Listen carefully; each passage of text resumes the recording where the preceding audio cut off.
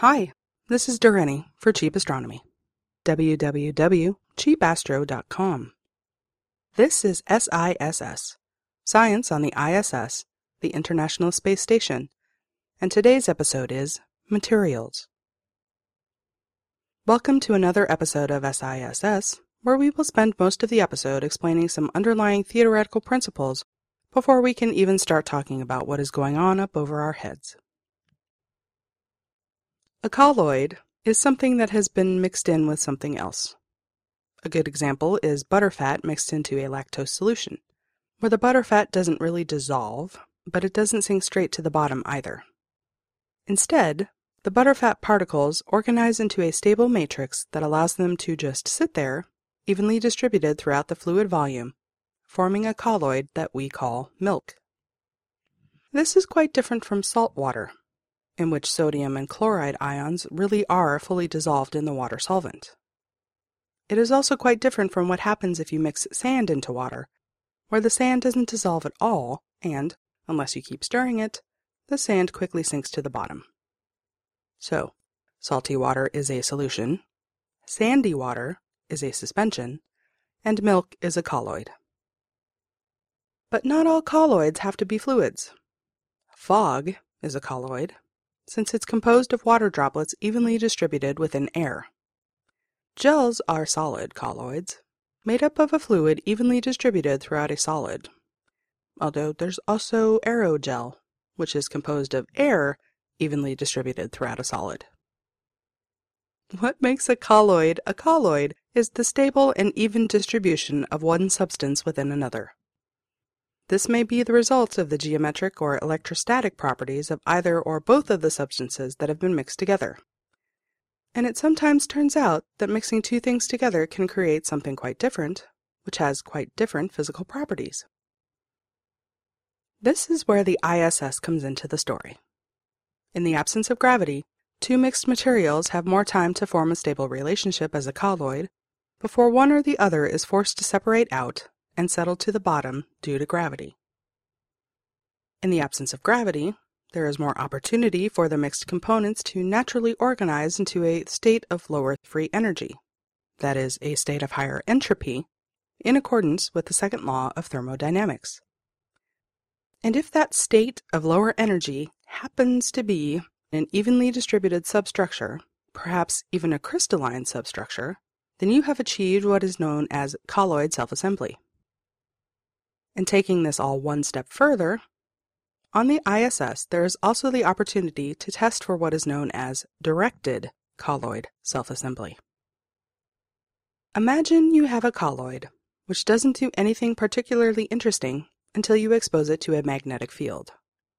In a magnetic field, loosely organized particles could suddenly shift about to align with the magnetic field and thereby form a radically different substructure that completely changes the physical properties of that colloid.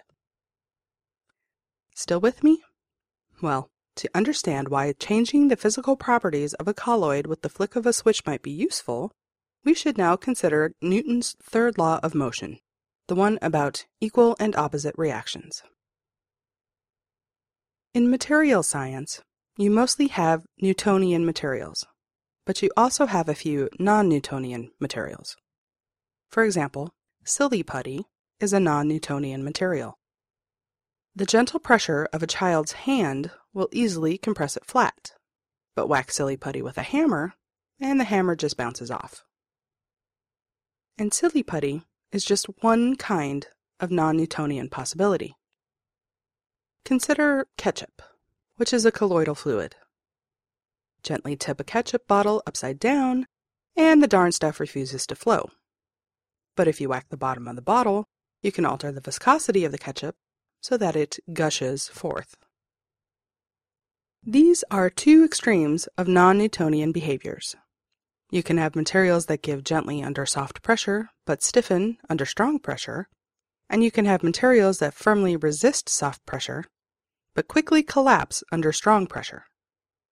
The former could underlie a better braking system, while the latter could underlie a better suspension system. And then consider further that you might be able to change the physical nature of a material from Newtonian to non-Newtonian with the flick of a switch through directed self-assembly. For example, regularly flexible, but put a current through it, molecules realign, becomes rigid. But this is where it gets hard to tell you much more of the story. For all we know, Batman really could be doing science on the ISS. Whatever breakthroughs are taking place more than 300 kilometers over our heads, most of it is kept under wraps. Even if it's not Bruce Wayne's money, there is still a lot of someone's money involved, and an awful lot of effort put in by an awful lot of people, both in the development phase of an experiment and in all the lobbying required to get an experiment launched to the station. This is the challenge of trying to report on science that is being done on the ISS right now. Like, today, now. You might read in an astronaut blog that we did some really cool stuff with colloid self-assembly yesterday. So you go and find out what the heck colloid self-assembly is, and then you go find a relevant reference on NASA spaceflight systems or on NASA station mission pages. From there, you will discover that the experiments InSpace 2 and InSpace 3 are investigating the three-dimensional structures of magnetor heliological colloidal fluids under the influence of pulsed magnetic fields.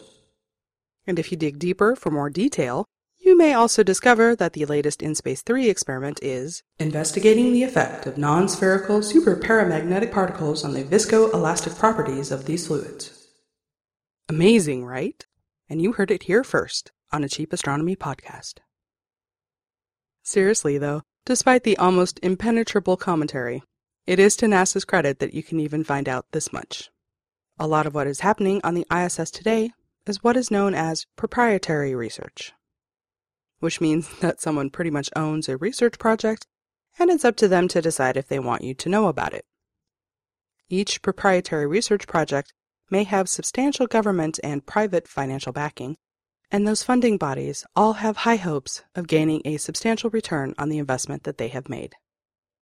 So, given all of that, long before you should expect to hear any news of a major breakthrough in colloid science on a cheap podcast, the principal investigators with 3 PhDs apiece will already have done the global conference circuit, submitted their journal articles to Nature, and gotten a whole bunch of patents pending. And good luck to them. As much as we can gather from reading between the lines, the objectives of directed colloid self-assembly are fairly pragmatic. The most likely use for a radical new colloid with radical new physical properties will be in transportation.